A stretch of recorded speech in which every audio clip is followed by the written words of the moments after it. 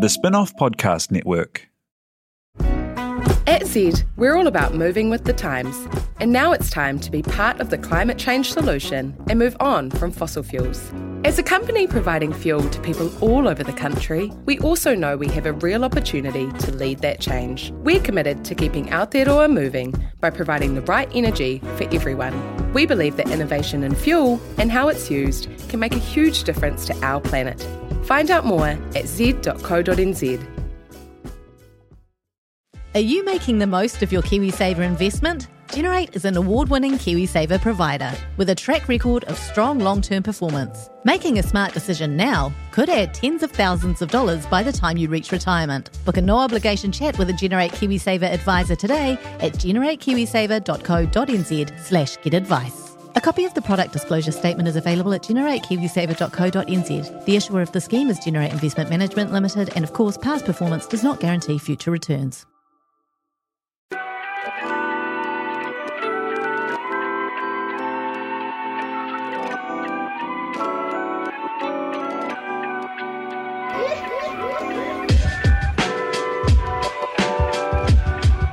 Buongiorno. Welcome to Dietary Requirements, the Spin-Off's food podcast. I'm your host, Simon Day, and today we are exploring my favourite cultural cuisine, Italian food.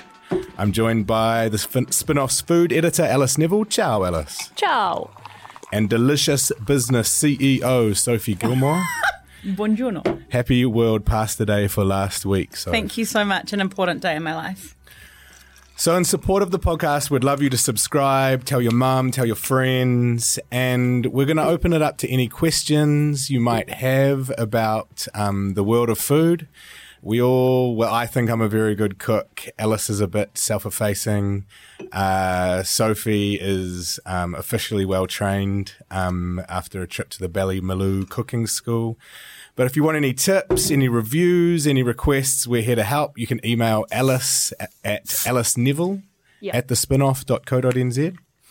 And we wouldn't be here without our wonderful sponsors who each month provide us with food and drink to consume on the pod. So Dietary Requirements is brought to you by Freedom Farms and the Fine Wine Delivery Company. Freedom Farms believes that everyone who eats meat has a responsibility to know how that animal has been farmed. They're dedicated to providing you with the best pork, free-range chicken and eggs, and you can check out all their products on freedomfarms.co.nz, and don't forget to ask your supermarket to stock their stuff. Today we're eating a really delicious pork ragu with tagliatelle made by my wife Millie. I thought you were going to say by my wife, Stefania. No, sometimes I wish, but in another life. I will marry an Italian chef.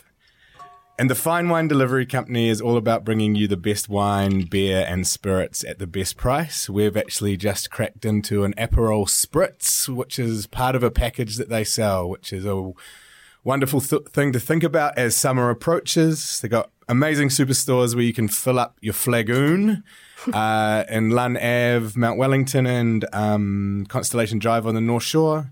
Check out all they have to offer at finewinedelivery.co.nz. So in some exciting news, we are doing something slightly gloriously shambolic today. That's perfect timing for Jose to charge into the middle of the pod. We've got a podcast on, Jose. Look what we're cooking. Are you coming to join us? Are you recording? Yeah. Oh, sorry. No, that's all right. I was just celebrating the shambles that this is going to be because we are cooking live on air. Sophie's currently just pulled the pasta out of the water for her cacio e pepe. And later we're going to be talking to John Kerwin about his branching out into wine.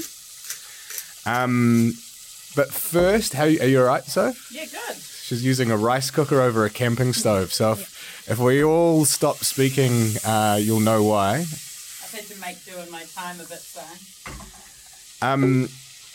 But Italian food is my favourite type of food. It's Sophie's favourite type of food. Ella? Yeah, it's definitely well up there for me. What is it that makes it so special?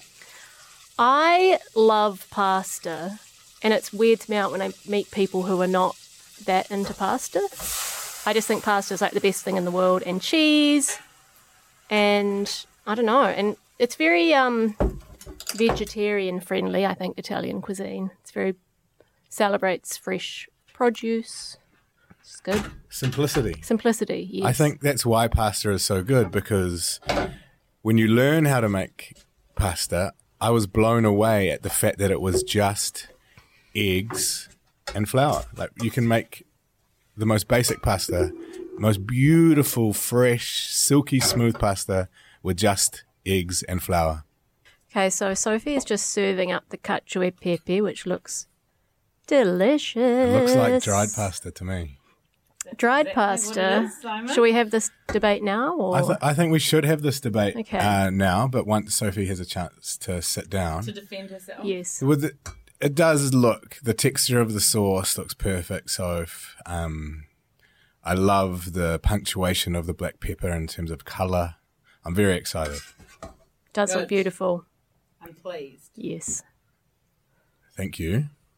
Oh, yes.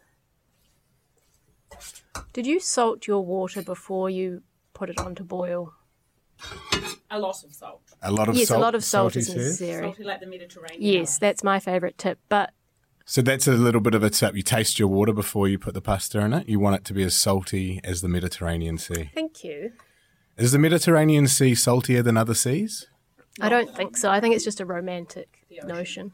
But my point was, I do it when it comes to the boil, because I heard that if you put the salt in cold water, it's slower to come to the boil, but that could be bullshit. I don't know. I've been really, really surprised, and I'm a lover of salt, by how much salt is used in the salt, fat, Yeah. acid, heat series. That it's unbelievable. Yeah, she talks about in the book, don't think about pinches of salt, think about palmfuls. Palmfuls I like. of salt. Yeah, but it does, I mean, it's very important.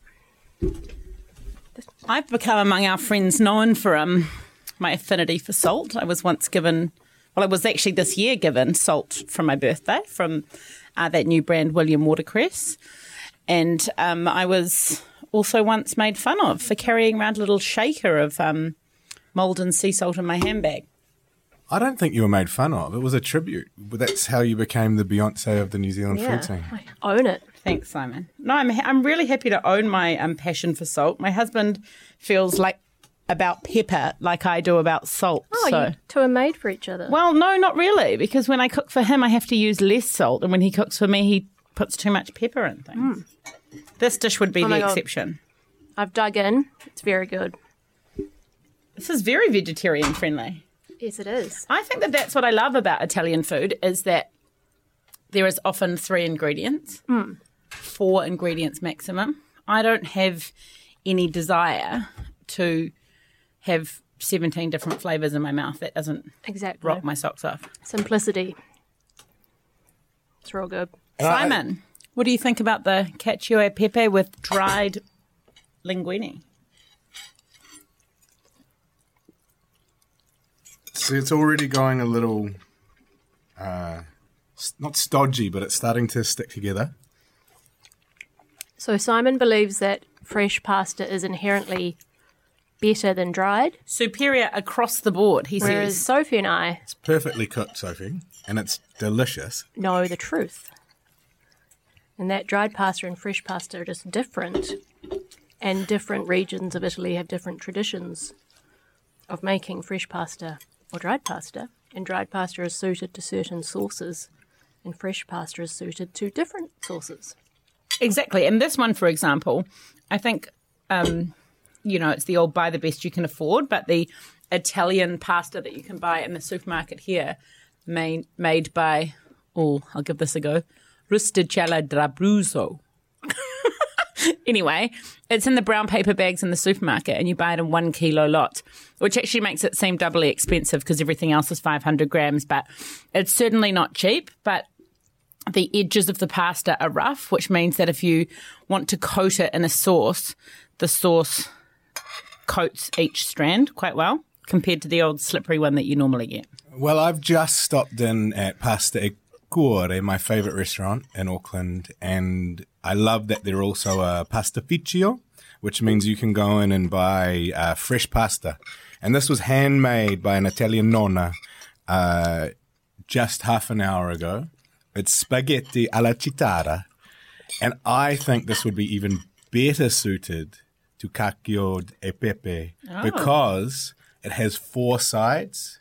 It's a square spaghetti. It's silkier. It has more surface area to participate with, and it will always, seeing it was just made half an hour ago, it will always have that extra eggy flavour and that superior silky texture.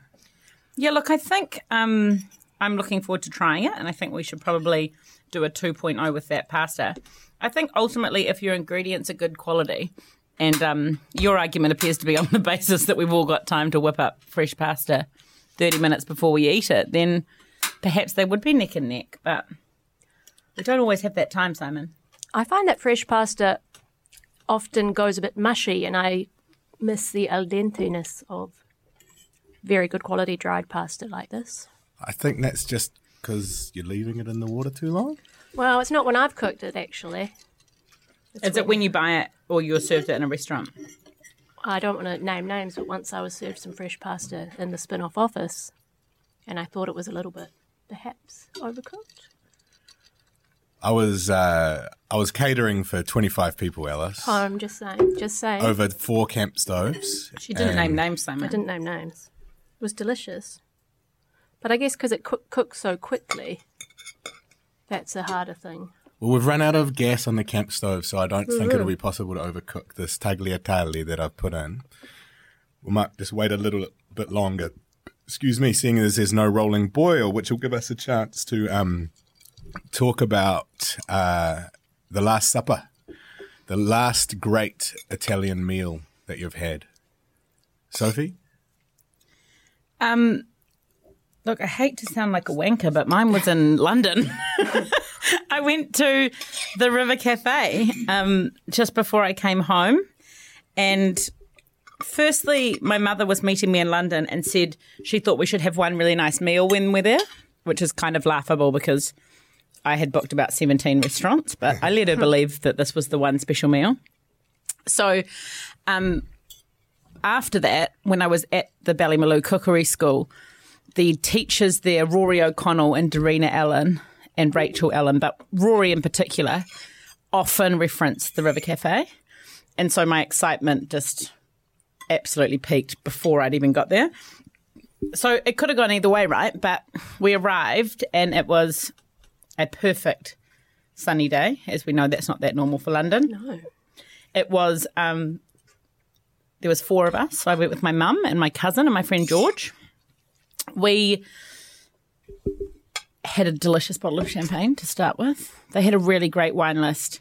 The menu was simple, but we had a taster of things from each course. When I mentioned I was from the Ballymaloe Cookery School, they sent over some zucchini fritti to us, which was yum. delicious. And the service was awesome. Like, the waiter was giving us attitude. It was my kind of food.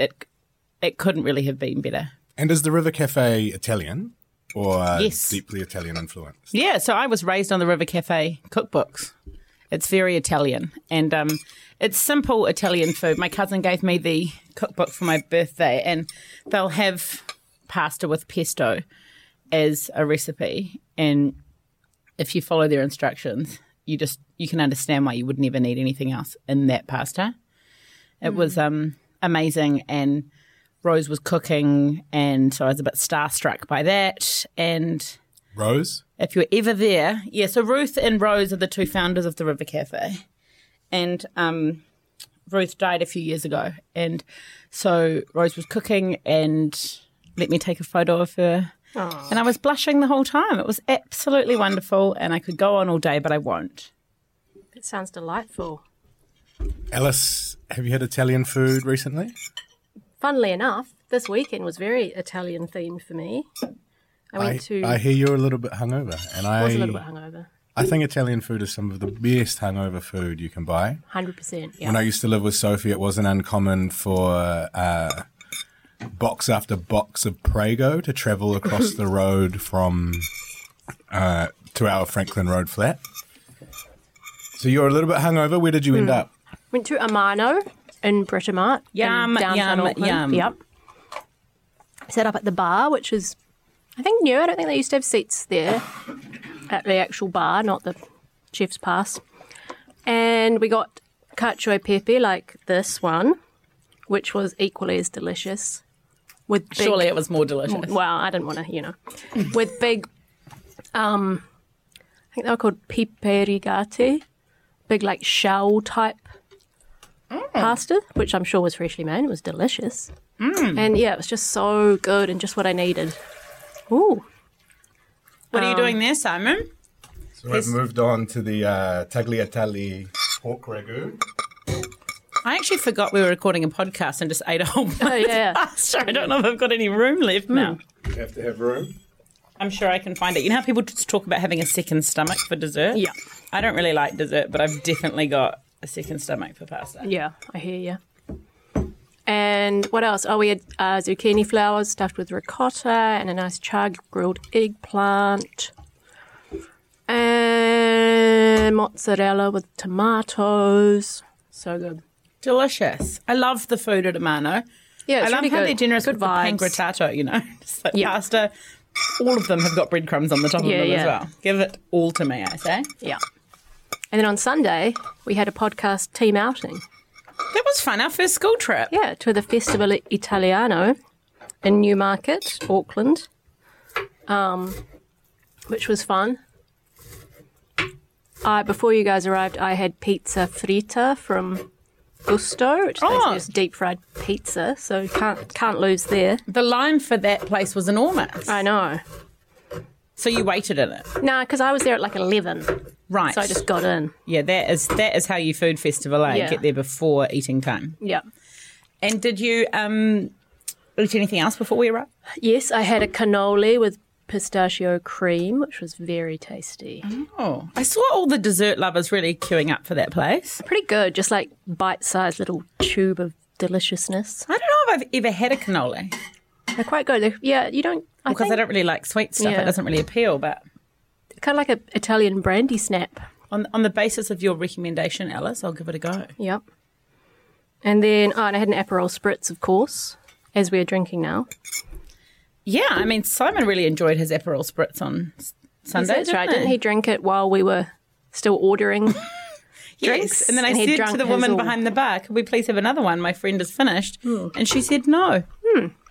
So no binge drinking at the Italian food You festival, know when Simon? people get stressed out and they're very busy, there were long lines and they just make decisions that don't make sense. So I understood his Yeah. struggle. Maybe she thought you were saying, like, just give us another one because he didn't get his. Like you were pretending that it never happened. I don't know. I think she was pretending he never happened. It was a very nice Yeah. Sunday out, and I think it really showed the deep popularity of Italian food and culture across a really broad spectrum of Aucklanders, yeah. I Yeah. thought that too. There was every single type of Aucklander that you could imagine there, and everyone seemed to be having a hell of a time. It was charming. And so then when we were together, we had the meatballs from Baruzzi. Oh, yes, and I had a veggie meatball. That was good. Yes. I ate quite a lot. It's all coming back to me. Yours seemed quite rich in flavour. It was spinach. Spinach-esque. It was very spinachy. Can't really remember what else. Clearly I'd had too many Aperol Spritzes. I struggled to eat it, that's all I remember. Like it was quite messy. So Simon and I had the lamb version Yep. to your spinach situation. And it was great. It was served in a flatbread. So Simon picked it up and nailed it in one. Quite clever approach to festival food, I think. Just, flatbread, pick it up. Yeah, and they braised them in advance, so they were ready for the volume. Yeah. And they didn't have a queue. Yeah. Everyone sensible. else was, there was quite a lot of queues, which is ultimately a good thing, but hopefully next time we get to eat more snacks. Yeah. Stack the paper Italian Food Festival. Well done. And I'm going to chime in with my last supper. I have yes. slightly adjusted the concept, and I've imagined if I was about to die, what my last supper would be. Death row meal. Hopefully I hadn't committed a crime. I'm hoping that I'm like 108 and just on my last legs. I would request the sage and ricotta tortelloni from Stefania and in the butter and sage sauce. Oh, yes. And that would be the last thing I eat before I leave the earth. Massive props for that place. You do love it, don't you? She was the one she's my pasta master. Yeah. She You need one of those, don't you? Like a guru in yoga? She taught me how to make handmade pasta. And she taught Millie, who has made this tagliatelle. Looks beautiful. Well, David and I were supposed to come with you guys on that pasta course, but we had a holiday to save up for and we were broke, and now I've regretted it ever since that we didn't go. Plug, she's still running the courses. They're fantastic time. Do it as a corporate Christmas, do it as a birthday, do it as a Tinder date. You know, it's a very versatile. That would be a classic. It'd be a high rolling Tinder date. I'd be very impressed. Why? Is it expensive? Well, probably. $90. Yeah. I guess not too bad. $90 for a life skill, Alice. Put a price on it. Yeah, true. Never regretted it. Maybe not a first Tinder date, though, because then you're stuck with someone. So now we're eating tagliatelle with a pork ragu. I really like the idea of replacing beef mince with pork because it's super fatty. I've used leek and fennel in this. How do you say the sofrito? Yes, sofrito. A couple of fennel seeds, some wild fennel as a garnish, and mushrooms to provide a little bit of bulk instead of tomato, and then some cream of porcini to lengthen the sauce a little, and it's pretty good. Absolutely delicious, eh?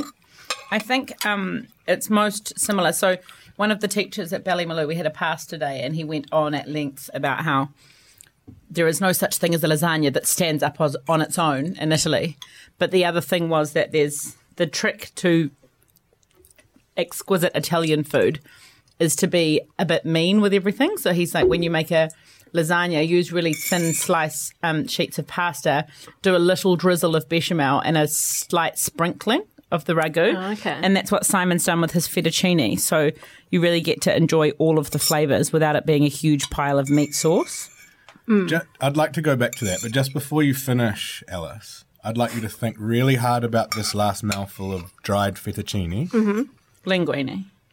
Oh, you saved me some. And I'd like you then to compare that to the naked piece of handmade fresh tagliatelle, which an Italian nonna made for you especially just 30 minutes ago. Okay, here we go. Think carefully about the difference in texture is what I ask. Oh, it must be a comparison of texture because yours has no sauce on it. I was thinking I was absolutely in for the win. It's beautiful, this pasta. Yeah, it's lovely. But I don't think one is better than the other. They're different. I think that the fresh pasta is beautiful with the ragu, and I think that the cacio e pepe, if you're doing it with like a bucatini or a linguine, totally fine to use dry pasta. Yeah, I mean, the freshly made one is amazing. And if in an ideal world, if I could eat that all the time, I would, but I can't. I think we've reached the point where we're like an old married couple and we're arguing about something that we agree about. Yeah, probably. No, because I don't agree with what Alice just said, because I think sometimes dry pasta is in fact superior. Yeah. And that's where we disagree, Simon. But let's leave it there.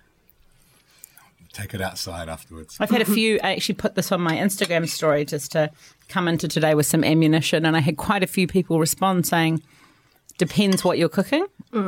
Dried is better for something, fresh is better for something. Some people said they're both amazing. There's no one that's sort of as one-track minded about it as you are. Well, it's because once I learnt to do it, I realised it wasn't that hard. Eggs, flour, and some love. And, well, that was Stefania's key teaching point was to me is, Simon, you're not giving it enough love. You are thinking too hard. You make a bagel. That's what Camille said in her response. She said you can taste the love and time and attention that's got into fresh pasta. But once you learn to do it, it's almost 45 minutes from nothing to something in the hot water, and I believe it's worth it every time. But sometimes, you get home minutes, at 8 o'clock. It's not a brief amount of time. You put on your water to boil and goes your dried pasta.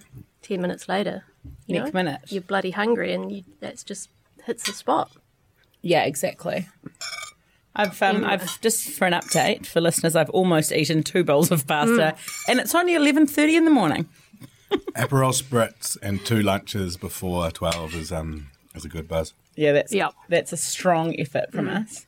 But it's also late recognition of International Pasta Day because I think we all needed to stop and have a moment of silence that day anyway. Yeah. It's such an important day. Who comes up with these days? Like, I don't know. There is a calendar because you know those really shit social media accounts that like use it as content? Like every day there'll be a different day. It's like the day of the donut, the day of the... I really feel like you missed a big day for your social media. Yeah. Missing World Yeah, you're 100%. I'm embarrassed. Good content. So although we made a little mess, I'm going to call that a complete success, cooking while talking shit. A great success. And my Aperol spritz is only halfway drunk. 2 delicious meals. Does anyone know anything about Aperol? Yes. Because I know nothing. I know it's Italian. I know it's beautifully bitter and delicious on a hot summer's day or in a stuffy recording studio when you've sucked up all the oxygen with a camping stove. For pure so if we sound a little sort of slurring our words, we're not drunk, we're just passing out. Yeah. Yes, I used the internet to do some research into Aperol. How professional. I know. Of course you did. It was invented in 1919. It contains kind of some sort of botanically type thing, something called gentian cinchona, which is what's in tonic. It does have those medicinal notes that...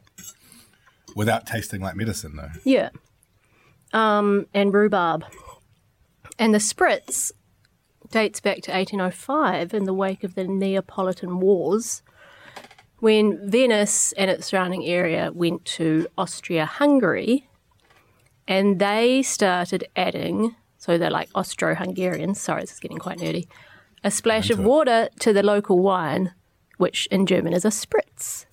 So that was then a spritz. And then at some point they started adding sparkling water or soda water. And then they started adding various liqueurs. No one's quite sure when Aperol started being used, but maybe like the 1950s. Yeah.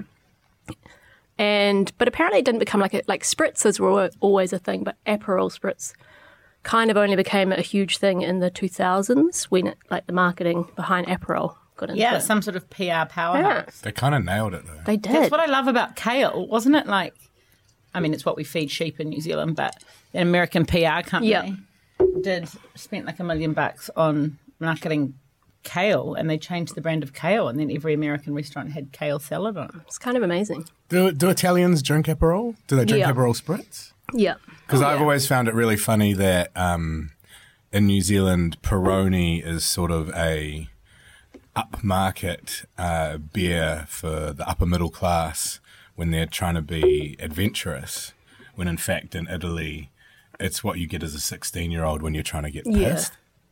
That's another amazing marketing stunt. Is same with Stella Artois, is convincing people from far, far away that this is a fancy Italian brew. Yeah.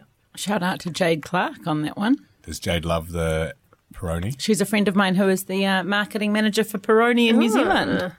Tell her to keep doing what she's doing. Yeah. Also, I'd like to note that Alice, our resident beer expert, had a couple of Peronis on... No, one Peroni maybe on Sunday. I reckon I had about 3. I felt like taking a photo of you drinking something so mainstream. I know. She kind of didn't have a choice. I didn't have a choice. I don't mind a Peroni on occasion, if there's nothing else. I know you just like to have the more serious beers, the hard-hitting hops. If I've got a choice, I want the hops.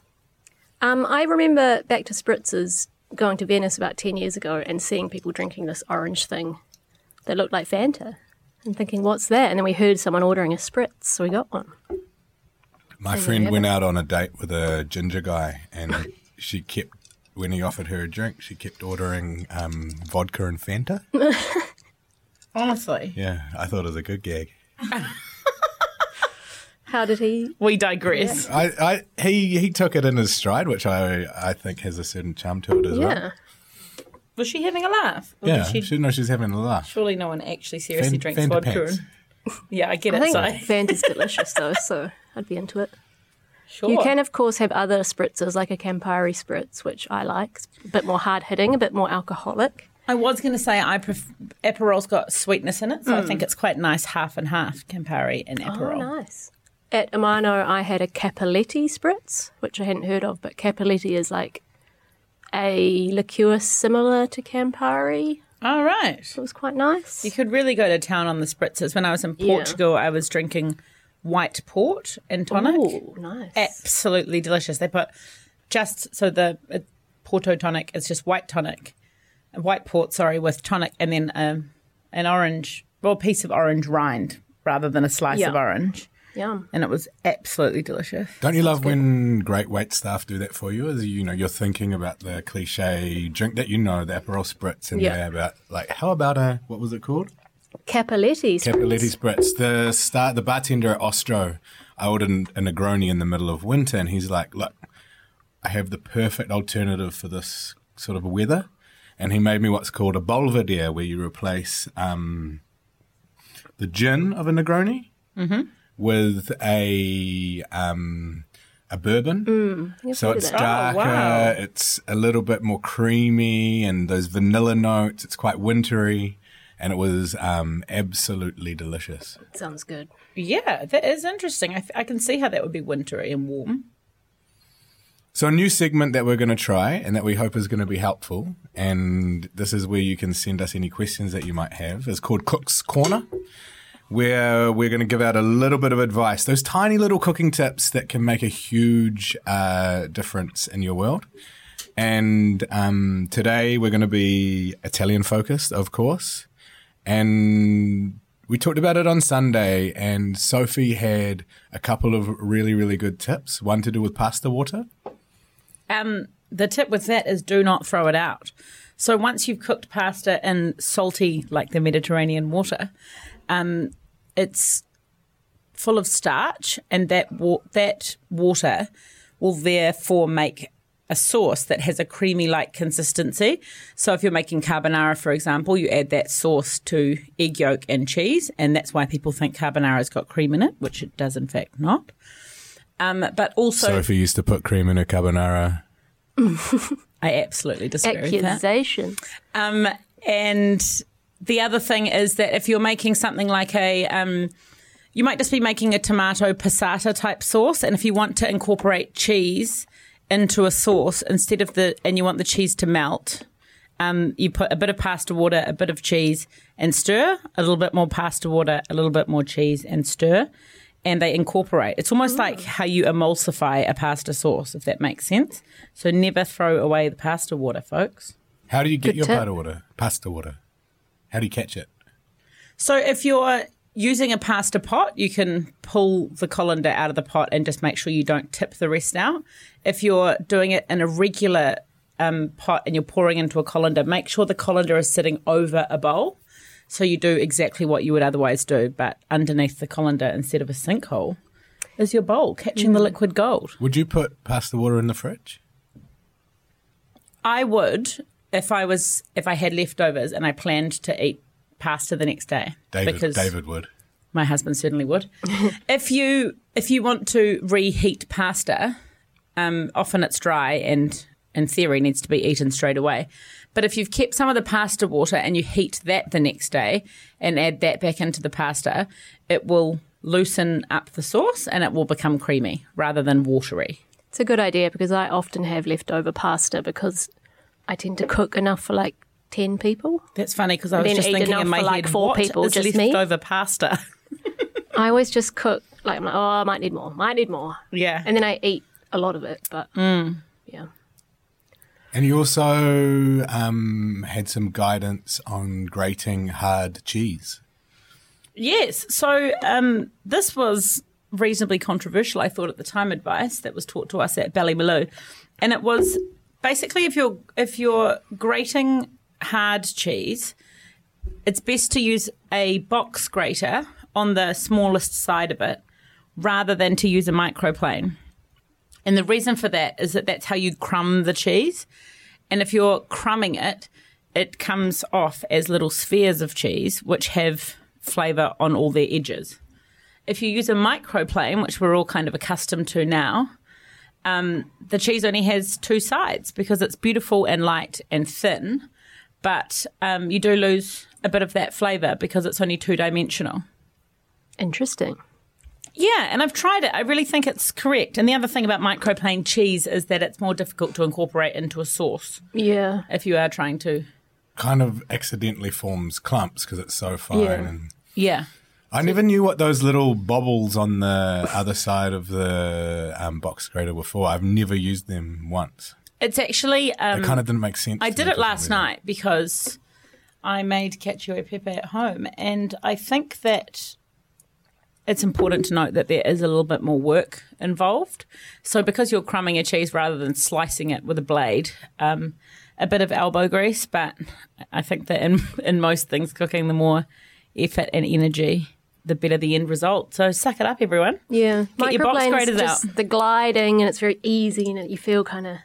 And so much of Sexy. it comes off, so you kind of feel like, I don't know, it's something nice about it. But This cheese is on fire. yeah, exactly. It does look good. Any guidance, Alice? Any tips? Well, I was going to say that your pasta water should be as salty as the Mediterranean, but Oh, got that sorry. I covered. stole your tip. well, it's a fairly obvious one though, so you know, How salty is it? I'll taste it. taste it. Yeah, That's a little I'd bit just like say- catching a wave. Oh, nice. Excellent. Mouthful of seawater. Yeah, I I went to town on that. I often make as just a simple weeknight dinner pasta with like a simple lemon juice, olive oil dressing, and with like a green veggie, heaps of parmesan, So good. maybe some chili flakes sometimes. Delicious. That's Capers, something maybe? people underestimate is the amount chili is used in Italian Yeah. food. It's present in so many places throughout the cuisine. I've got another one, which when you are hosting people, I'm often looking for things to serve before the meal that are not carbohydrate heavy because I don't want to spoil people's appetites, but you want to give them something while they're having a drink. So I really think that the rock melon with prosciutto around it is an excellent sort of Yeah, pellet whetter. so classy looking as well. And nice to have a glass of, like if you're cooking a meal, you may as well go the whole hog and do an Italian starter, make your pasta main course, and then make a tiramisu or something afterwards, Yeah. you know? So if you do the melon with the prosciutto, it's light and it's fresh and it doesn't spoil people's appetites. And I hadn't done it for years. I like it. My tip is more a piece of advocacy. I would suggest everyone learn to make fresh handmade pasta because it's infinitely superior to dried pasta. Not to hammer the point. And it's really not that hard. I could teach you only $50 a lesson, or if you wanted a real pro, Stefania Pasta Cordi. Now you're just undercutting Stefania. Like, I'm cheaper. But I'm cheaper for a reason. Do you know what I've noticed is Cheap and that cheerful. I sort of lean toward the pasta option of any cuisine. So often if I'm eating Malaysian food, I'll go straight for the mee goreng. Ponce Miro Bistro have, that's my favourite restaurant, Simon. They have a really delicious Turkish manti on their menu at the moment, and it just blows my mind. It's basically Turkish ravioli, but Yeah. if you're into it, that sort of thing, get in there. And I love Nepalese momos, dumplings of all kind. Yeah, Chinese dumplings. Just carbs. Maybe we're Carbs addicted are to good. carbohydrates, Simon. Probably. Nothing wrong with that. Yeah. I go to the gym. I earn my carbs. We probably both went to Body Pump this morning. No, I didn't. I had to cook for you. Oh, I did both. I had to write a story for Alice Thanks, about Simon. visiting a Freedom Farms farm, which was really fascinating, but we can talk about that next time. This week's interview, I sat down earlier this month with Sir John Kirwan, most well known for his rugby playing career and his fantastic work in the mental health sector, but he is also a food and wine nerd. And he has started bringing a range of Italian wines and liqueurs into New Zealand.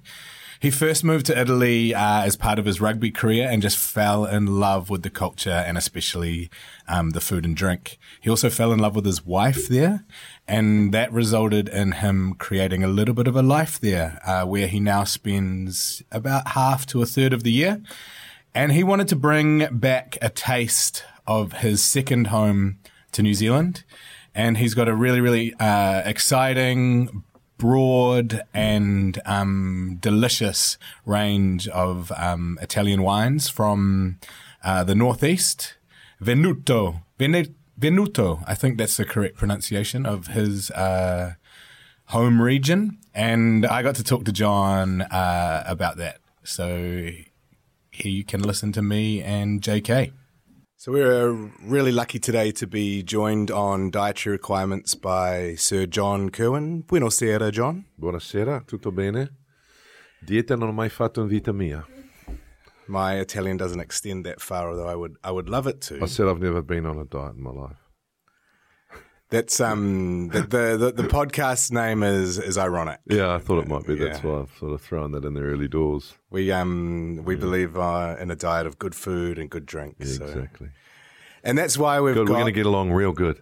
That's why we've got Sir John in the house. Just call me JK. That's why we've got JK in the house, because in a very diverse career, there's been probably the most interesting sidestep of all into wine. Yeah. What do you call your current role? Is that wine merchant? No, taster. Selector of the wines, and then pass it all to my daughter to do all the work. Sort of, what would you call that? Grand poobah. The curator. Oh, nice. I like that. That sounds way better. So I'm the curator of the wines. No, I think it all started, well, it started a long time ago now. So it started, 30 odd years ago for me, my love affair with food and wine, especially from the region where we come from, which is the Veneto region. But I think 2.5, 3 years ago, we turned that sort of idea into a brand, into something that I thought would be a really cool family thing to do. So trying to bring two loves and necessities together. And that's very Italian, a family business, a passion for it. And I really like the idea of trying to, although it must be very hard, trying to break through a saturated, boxed-in market in New Zealand where, we know what we like and we buy what we know. Yeah, and we're traditionalists, I mean, I sat in the same chair in the changing room for 10 years. And,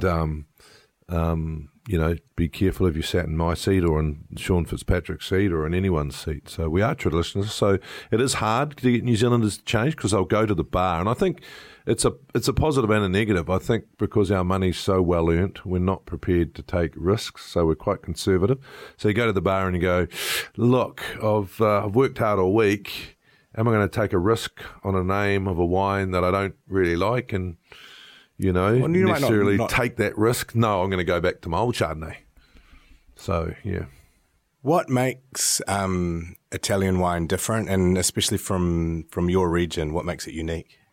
Yeah, look, I think there's such a big range of varieties, and for me, it's the stories behind it and the localization of a lot of it. And so for me, it's how they drink it and why they drink it and why they like it.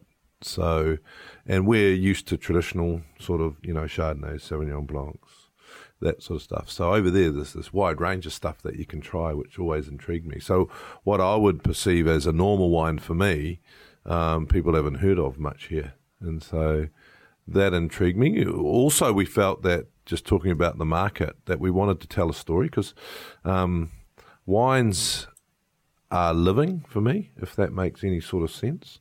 So we decided to name our wines after people who we love and care about, because I am the type of person that remembers things through situations. I'll remember us meeting and doing this because we were probably having a glass rather than, So moments in my life take on a life of their own. So it was really important that we created that through our wines as well. And has it worked? How is it going trying to convince Kiwis to try something different? Well, it depends how you measure success. I don't really measure success on how many bottles and that we sell. I guess the greatest thing is I'm working with my daughter. Well, I'm actually working for her. So she was charging me for my own wines for a little while there, which was a bit of a family discussion. Shrewd. I did it to drink free wine, but that didn't work out. But so that's been really, really cool, because as an idea, it was for us to create a family business, and that's working out really well. We're getting a really loyal following, people who get our wines. The biggest risk is, when you got my name on a wine, people go, oh, is this just a marketing ploy? So the selections of the wines was really important. Our winemakers are really into what they do. The particular brand that we're about to have a little glass of, a Camaniera called Non Omario, which is from my friend Gigi's vineyard called Casaroma. Next year they go completely organic, which they've been for a long time, but they've just had to apply for it. So, Gigi, I guess when he talks about his wines, it's like it's like a love affair for him. He gets really animated. He really cares about what people are drinking. With one of our other wines, a Malanotte, he won't do every vintage. He'll throw it out if he doesn't think it's good enough. So, it's about the people. It's about the people, and it's about what they put into the wines and what sort of passion they get into the bottle. So Non Omario, who's that? That's my father-in-law. And it's a Camaniera. So Camaniera, this is a really interesting story. So it was brought to the Veneto region by the Crusades, and they planted, and it was mistaken for a long, long time as a different wine. So they thought it was a Cabernet. And what happened was it was also taken by a lot of the people from the Veneto region to other places. But this is what we'd drink every day. So we drink this every day. This would be your classic table wine. And you got to remember that the Italians do drink every day.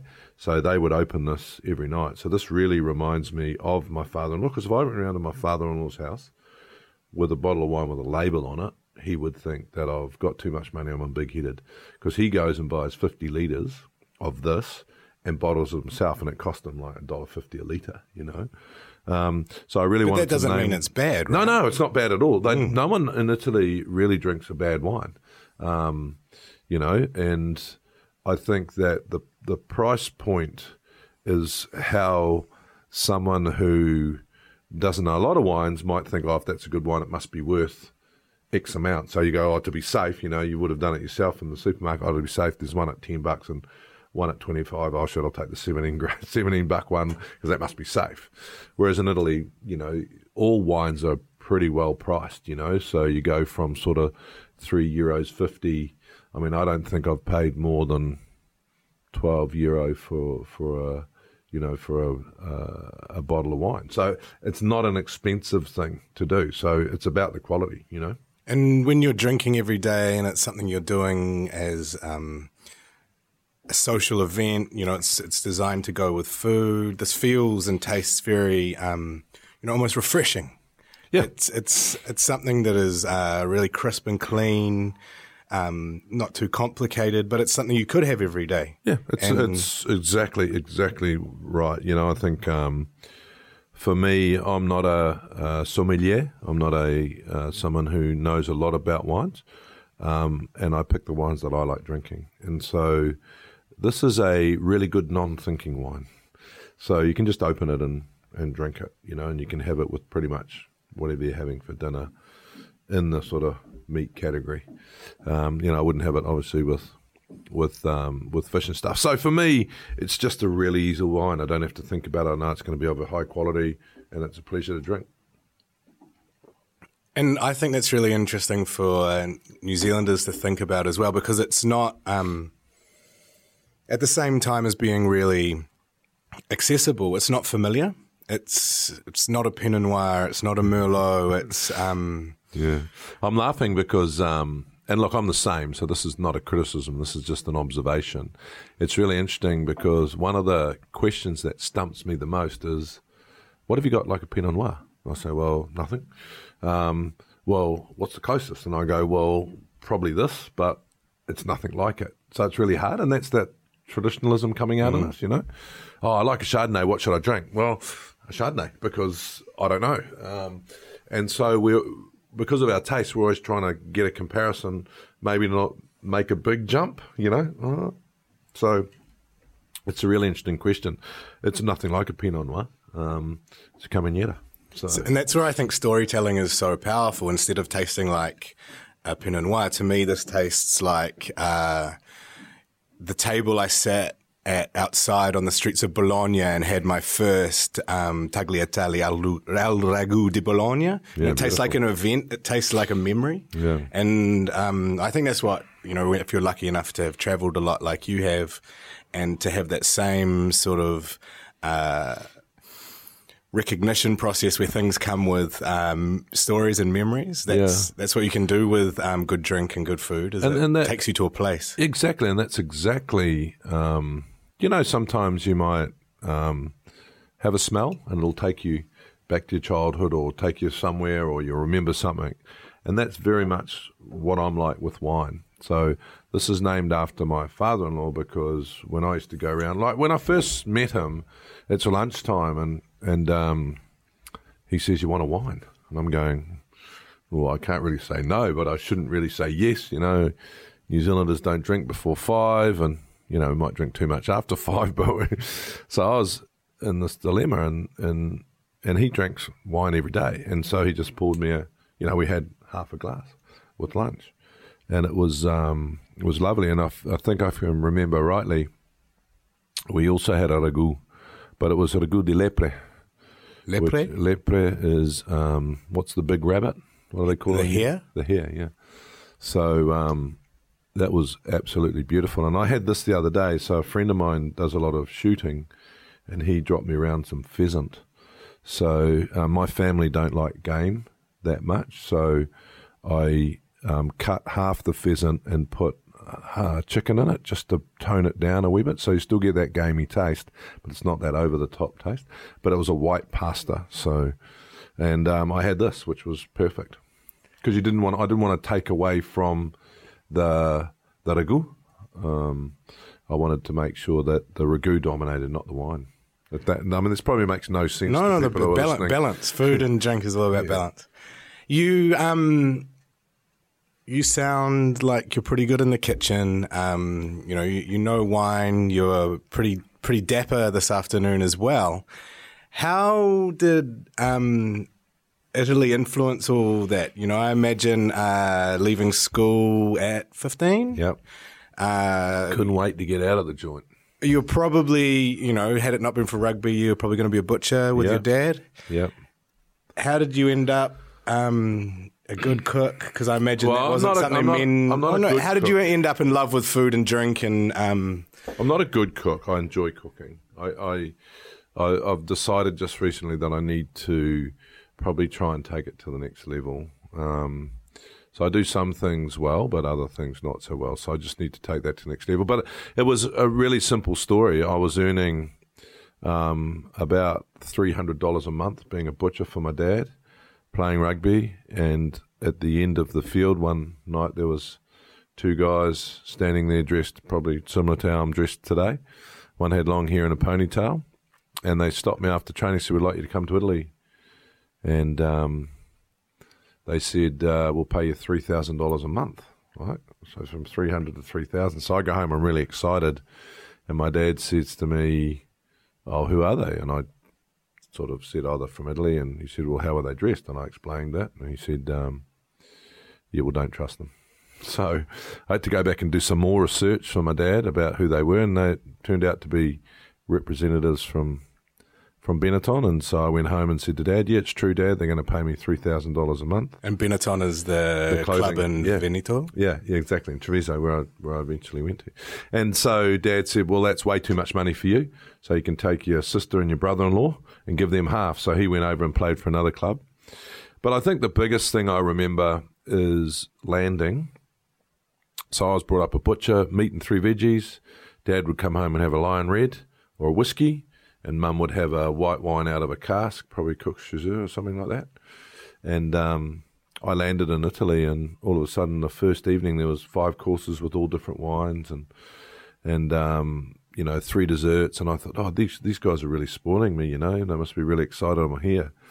That was a bit big-headed to think about, because that happened the next night and the next night and the next night. It had nothing to do with me. It was all about food, and their whole life revolved around a good meal, I remember we lost the semi-final to L'Aquila, actually, Frano Bodica's team. We played like dogs. It was embarrassing. And Craig Green and I were really upset about it because we just didn't front. And we stopped at this restaurant that they've always stopped at to have seafood on the way home, and we ate poorly. Do you know the Tuesday night when we got together, you know what they spoke about? The food? Exactly. They didn't even talk about the game. And I realised then that, Food's bigger than rugby. Exactly. And it's got and so I just fell in love with that culture where you're, and it's a pretty nice way to live. It's a really nice way to live, thinking about eating well, good company. It's an important thing. We were talking about the memories that food and drink can carry. I don't have any good memories of grappa. I think I need some guidance on how. So, yeah, and that's the saddest thing. Okay. Yeah, that's the saddest thing. So, what's the best way to explain it? Our yard glass, right? You imagine if an Italian came to New Zealand, they said, right, you got to do a yardie. They'd probably have this horrible thought of beer in New Zealand. So what happens when you come to Italy? Normally, someone who will say, you got to try this, right? And it's horrible. It's rocket fuel. So bad grappa is really bad grappa, but good grappa is absolutely outstanding and an experience to savour.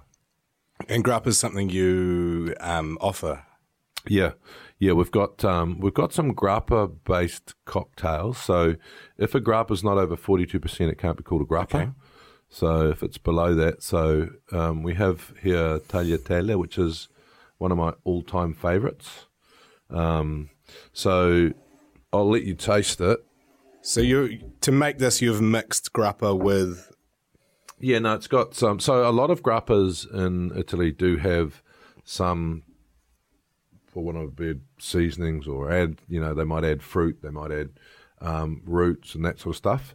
So the grappa-based cocktails that we have are based in some flavourings put in them, but all natural. Still distilled like a grappa. So this particular one, tagliatelle, which means many cuts. So what happened was, back in the old days, the poor people, and this is why I love this grappa, it just resonates with me and my dad. So the poor people used to come down the Brenta River and they'd go up into the grapperia, Nardini Grapperia, and they couldn't afford real grappa, which we'll try in a minute. So what used to happen is, at the end of the day, after they'd caught all the drops from the other grappa, they'd pour it into a big bowl, and they give the poor people this. But all the mixes of grappa put together actually tasted that good that they decided to make it into a grappa all by itself. So when you taste it, I don't know, can you taste? It's really, really accessible. It's full of prunes and dates, and it's very sweet.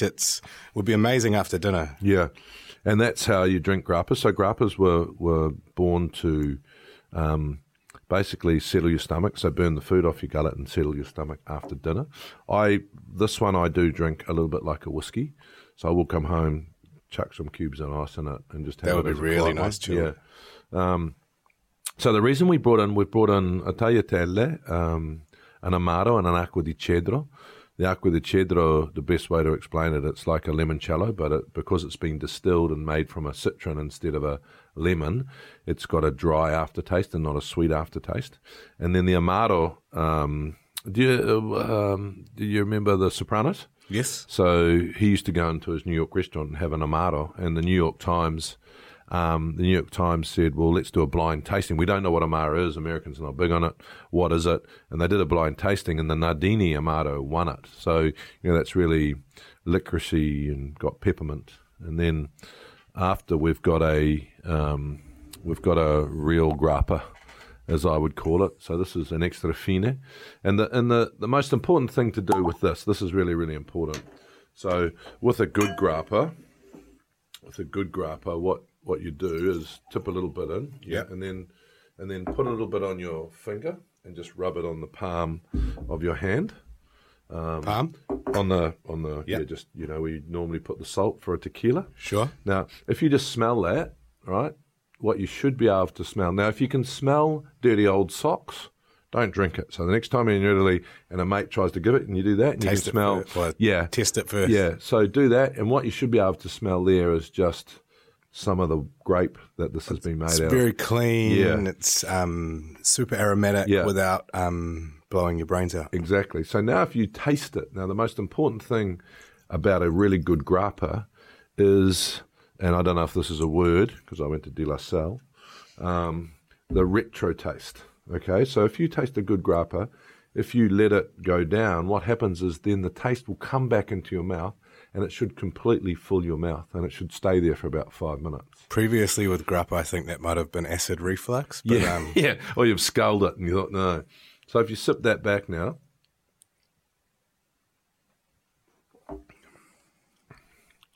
So that's so different to what I've that's it's incredibly clean, really beautiful aromatics. So grappa is made from grape? Grappa is made from the, what do they call it, the pulp of the grape. So once you've extracted all the wine from it, all the skins and that go to this.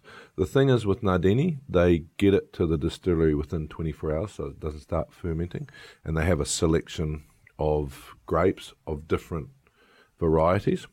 So the most important thing now, you should be getting a really good retro taste through the back of your mouth. Really big mouth filling it, and, you know. And warmth through the body. Exactly. And so, I went up to the distillery in July, and it was really interesting because the distillery commercially opened in 1779, but I went down into the cellars, and I'm looking at this date, and there's lines on the wall, and one of the dates was 1749, and I'm going, why do I know that date? Why do I know that date? Anyway, I asked them, I said, what's the line for? And they said, we lost all our grappa that year.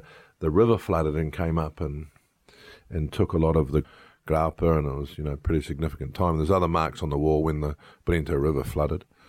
And then it dawned on me, 1749, that's when Captain Cook discovered New Zealand, and I'm thinking these people have been around doing this for so long. It sort of makes you feel really humble, And it shows how much knowledge and skill and tradition has been passed on for generation to generation down these families to make these beautiful products. And look, we don't deserve anything from them.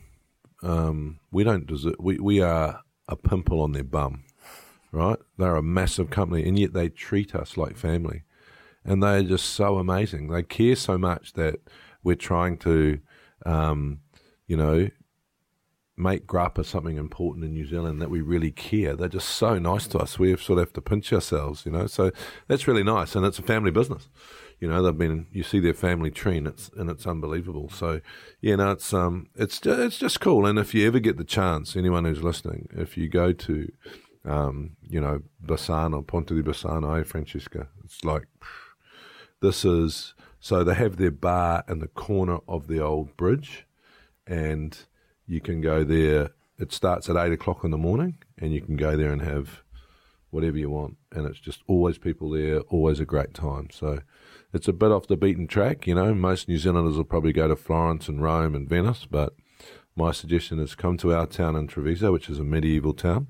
Great food, really traditional food from our region, and then go up to Bassano, Ponte di Bassano, and have a look and have some have some grappas and some aperitivos on the bridge. It's a pretty cool thing to do.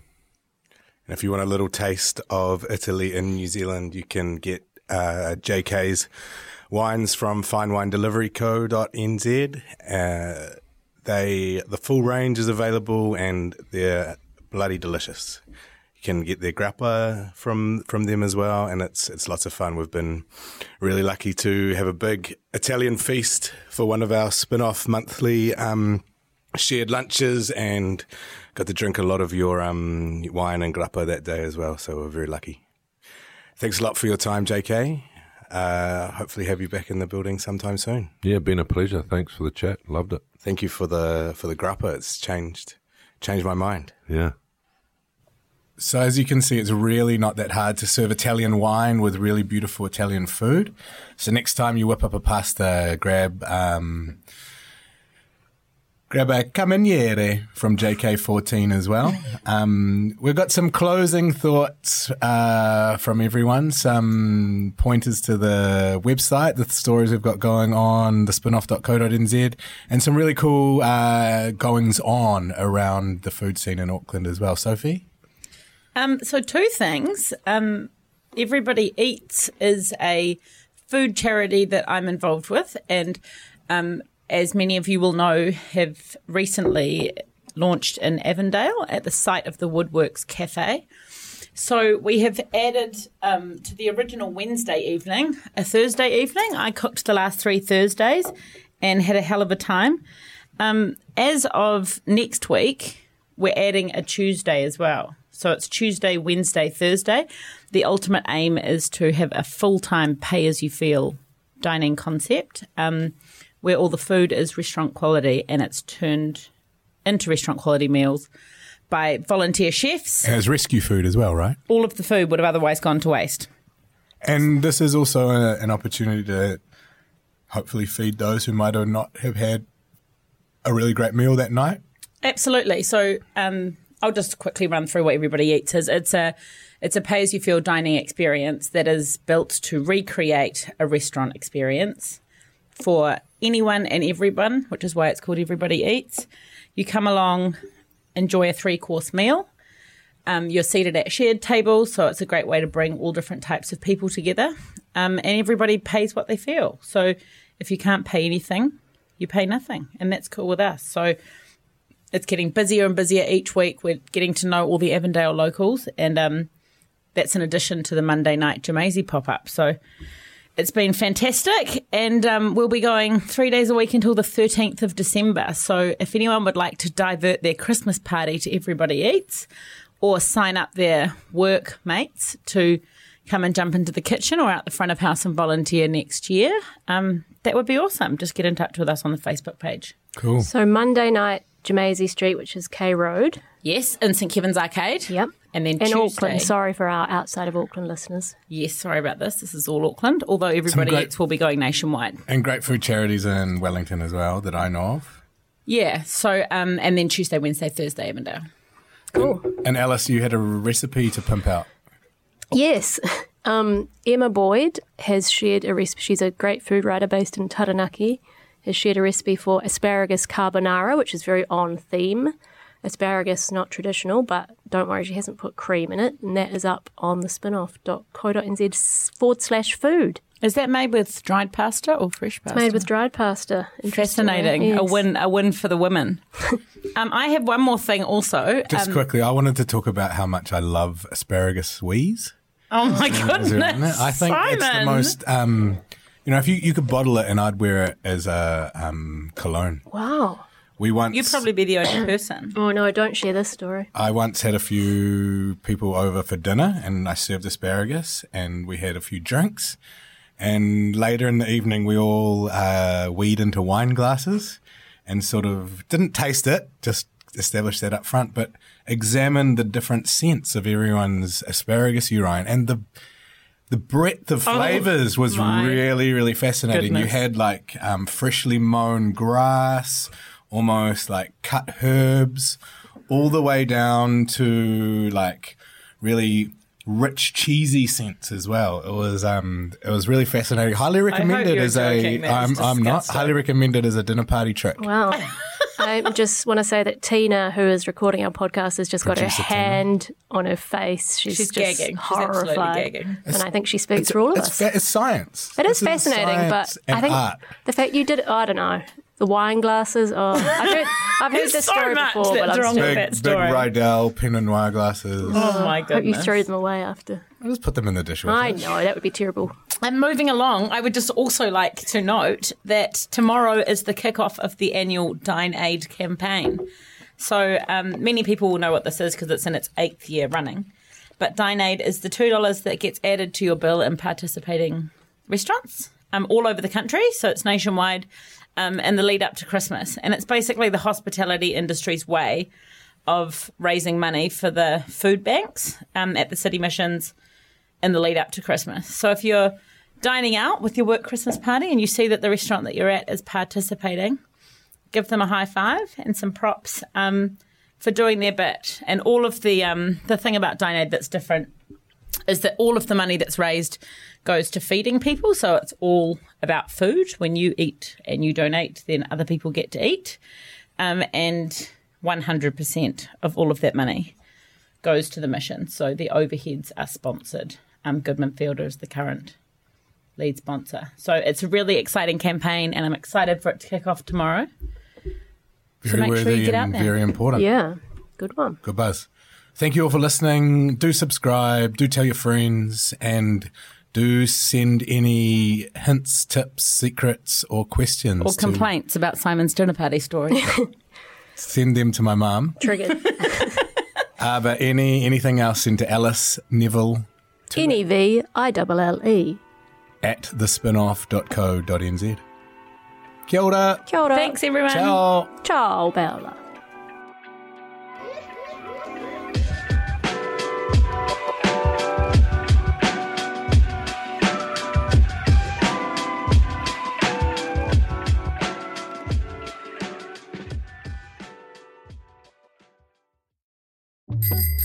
Ready to rediscover the joys of cycling? With over 300 kilometres of cycle paths across Tāmaki Makaurau, jumping on your bike and going for a ride is such a fun way to discover the city from a different perspective. Cycling is getting more and more popular across Auckland, so now's a great time to join the hype and give cycling a go. Head to at.govt/cycling to find your nearest cycleway today. Kia ora e te iwi, Te Aihe Butler here, podcast manager at The Spinoff. If you enjoy listening to our podcasts, consider supporting our mahi by signing up to become a Spinoff member at thespinoff.co.nz/donate. The Spinoff Podcast Network.